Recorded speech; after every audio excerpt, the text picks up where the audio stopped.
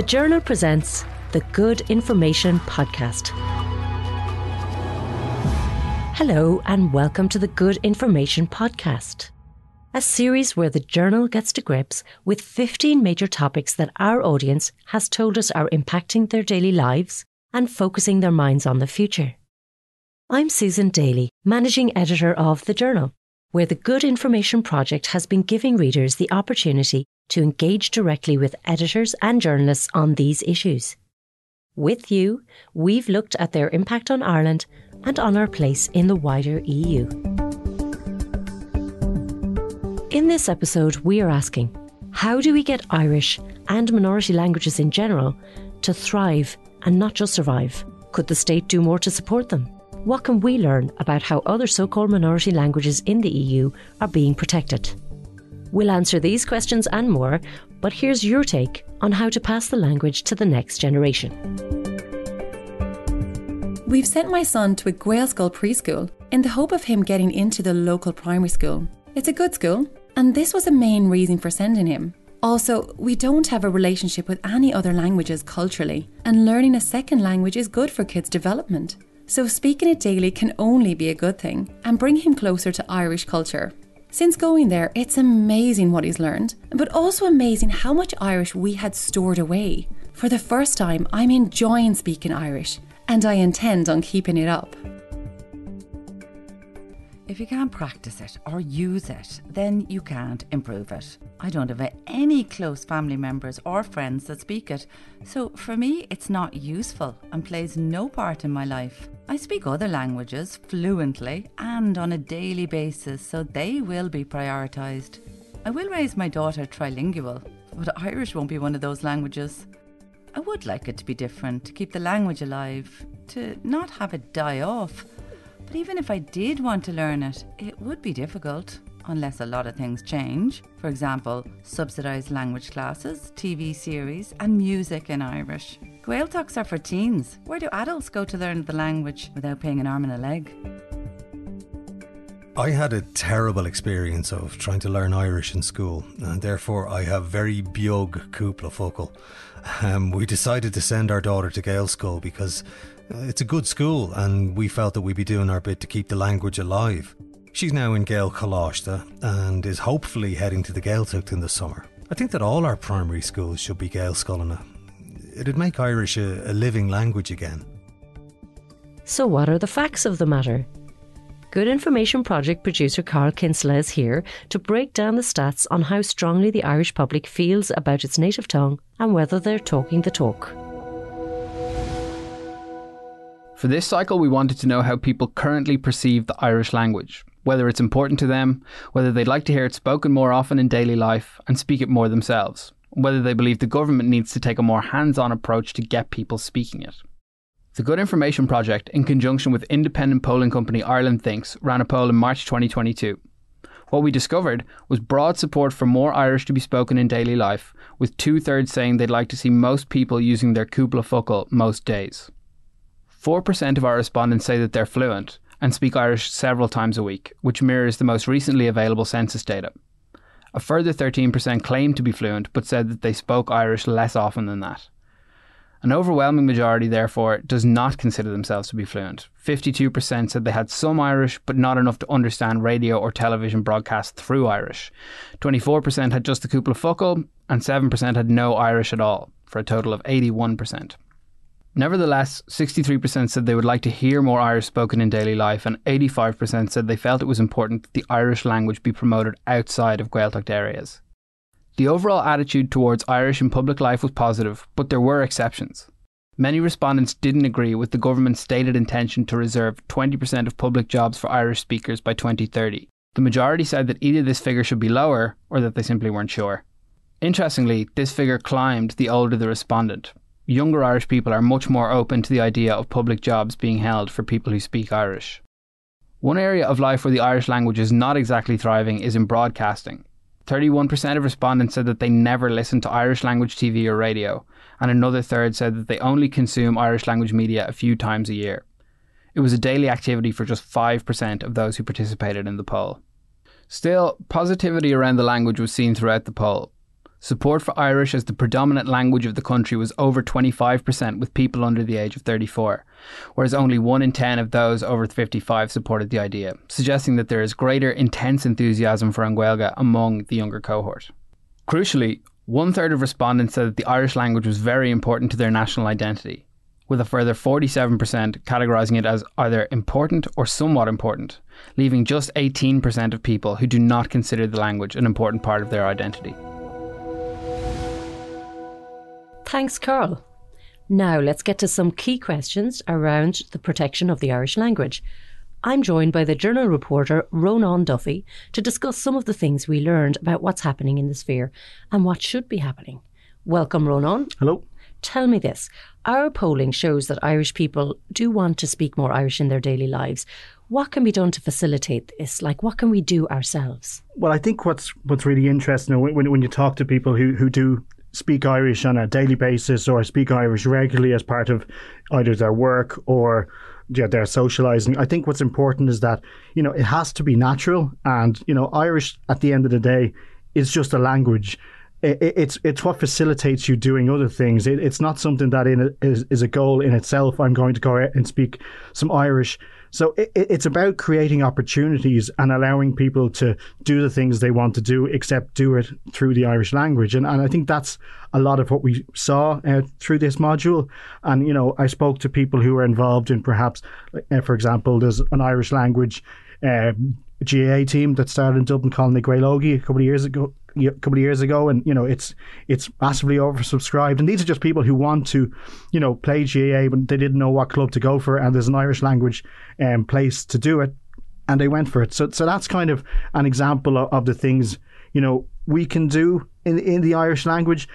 But it's also about it being important that if people want to engage with the state or they want to engage with services, that the opportunities have to be there for them, to do it through Irish. I mean, I spoke to Micheál Ó Nualáin. He's the head of Baile Átha Cliath Le Gaeilge, which is kind of a group based in Dublin that's seeking to promote the language in Dublin, and he was talking about it, that they want to look at the language through a bit of a business eye. So to give businesses the opportunity who want to provide services in Irish, encourage them to have signage in Irish to let people know that that's available. And it's kind of about doing those things that let people know that if you want to do something, there's an opportunity for you to do it in Irish, and that's what people should be encouraged to do. And Ronan, you mentioned the state, and of course the state should have a big role. What exactly are they doing? There's a lot going on. I mean, I think I focused a little bit on kind of the 20-year strategy that the government has in place for the Irish language. And, it's worth noting that the 20-year strategy we're talking about is 2010 to 2030. So, we're well over halfway through that strategy, and people can judge whether or not it's been successful. But I think one of the main things that kind of they are doing, and one of the main things that jumped out to me and also interesting, was perhaps one of the things that through our polling people weren't as universally in favour of, was by 2030 we were to have 20% of new recruits in the public service should speak Irish.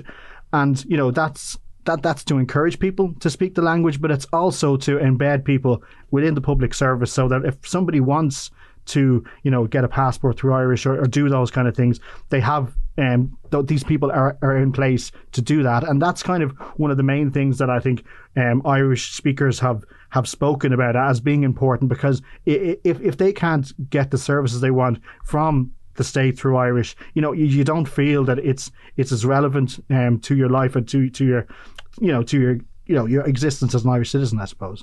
And one of the key obstacles in the way of a thriving Gaeltacht, and of course we're very lucky in Ireland to have these special regions where Irish language is meant to be, the main language is thriving, but one of the key obstacles is housing.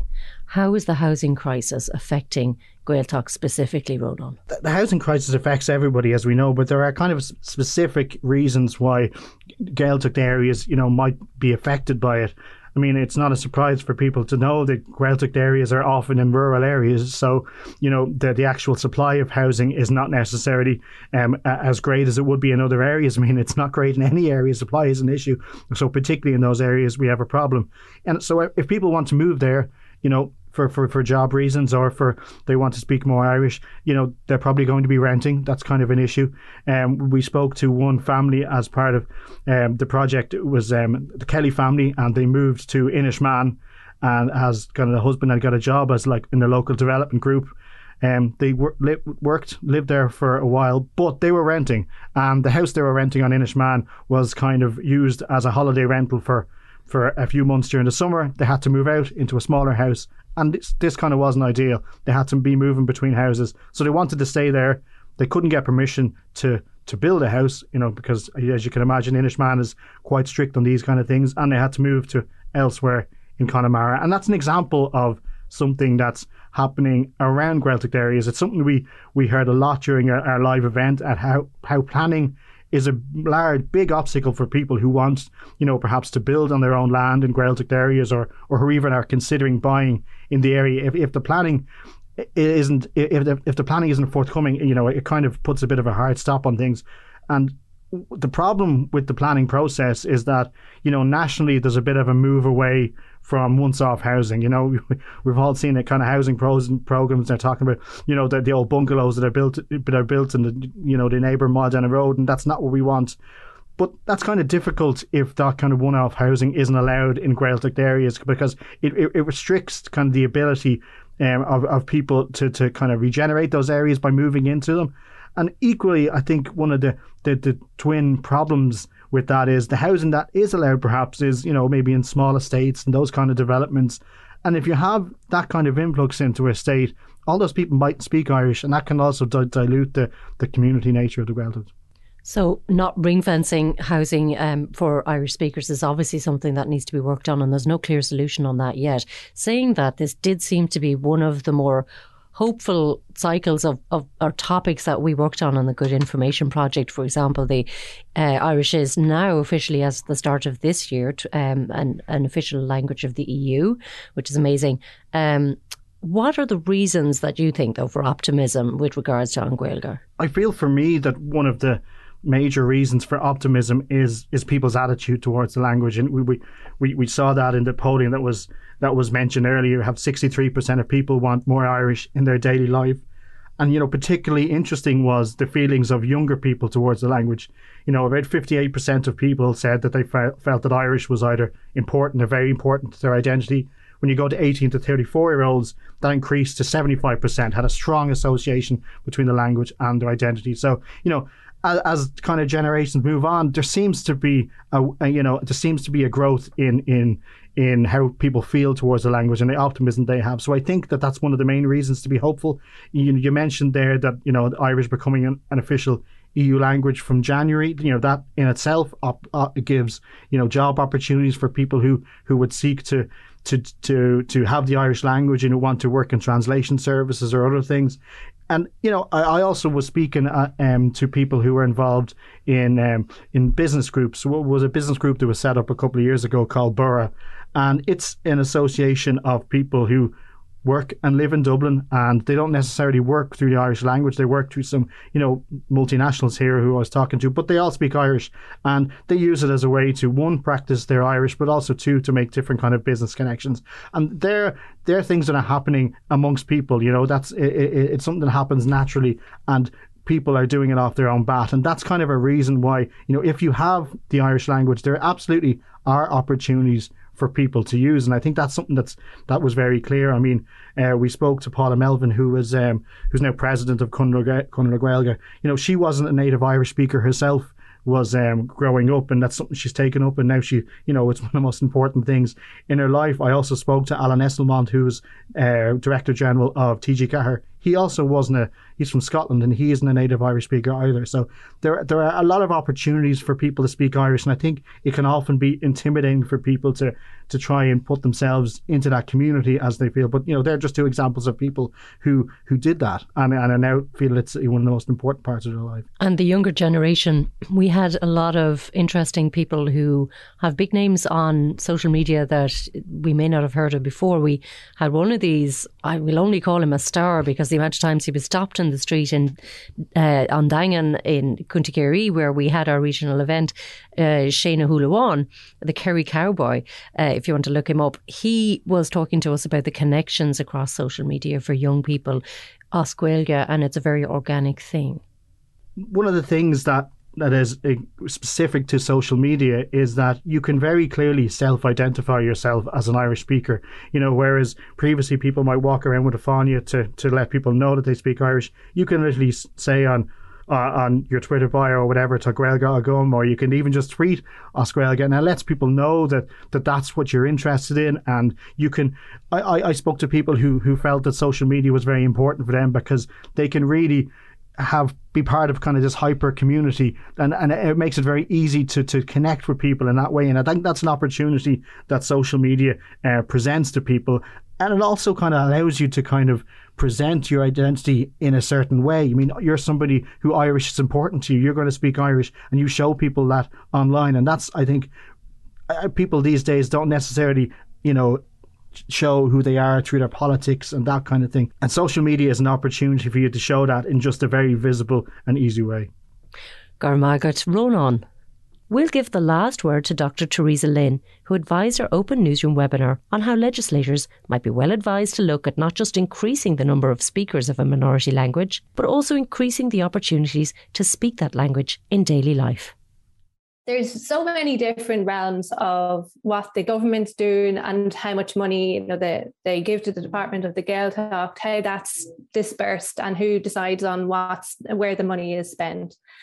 And for a long time, I suppose increasing the number of speakers has been a huge focus, be that in, you know, language classes, supporting language translation, training programs, and so on. There's sometimes maybe too much of a focus on that, just this increase in number of speakers, without looking at the whole infrastructure to see where do these Irish speakers then live in a society where Irish is normalised and part of their life. And so Ronan touched on that, is that the public services need to improve so that people can conduct their lives. If they've gone to the effort of wanting to speak Irish as their main language, they can conduct their lives in their own language as part of their language right. And that should be the case. They should be able to choose that. Thank you for listening to this episode of the Good Information Podcast. Today's episode was edited and produced by Adrian Carty, with research by Carl Kinsella and additional journalism from the Good Information Project team. Go to thejournal.ie to find out more about the entire Good Information Project, and email us at goodinformation@thejournal.ie with your feedback and questions. If you want to hear more episodes in this series, find us at the Good Information Podcast on the Journal app or wherever you get your podcasts. The Good Information Project is co-funded by Journal Media and a grant programme from the European Parliament.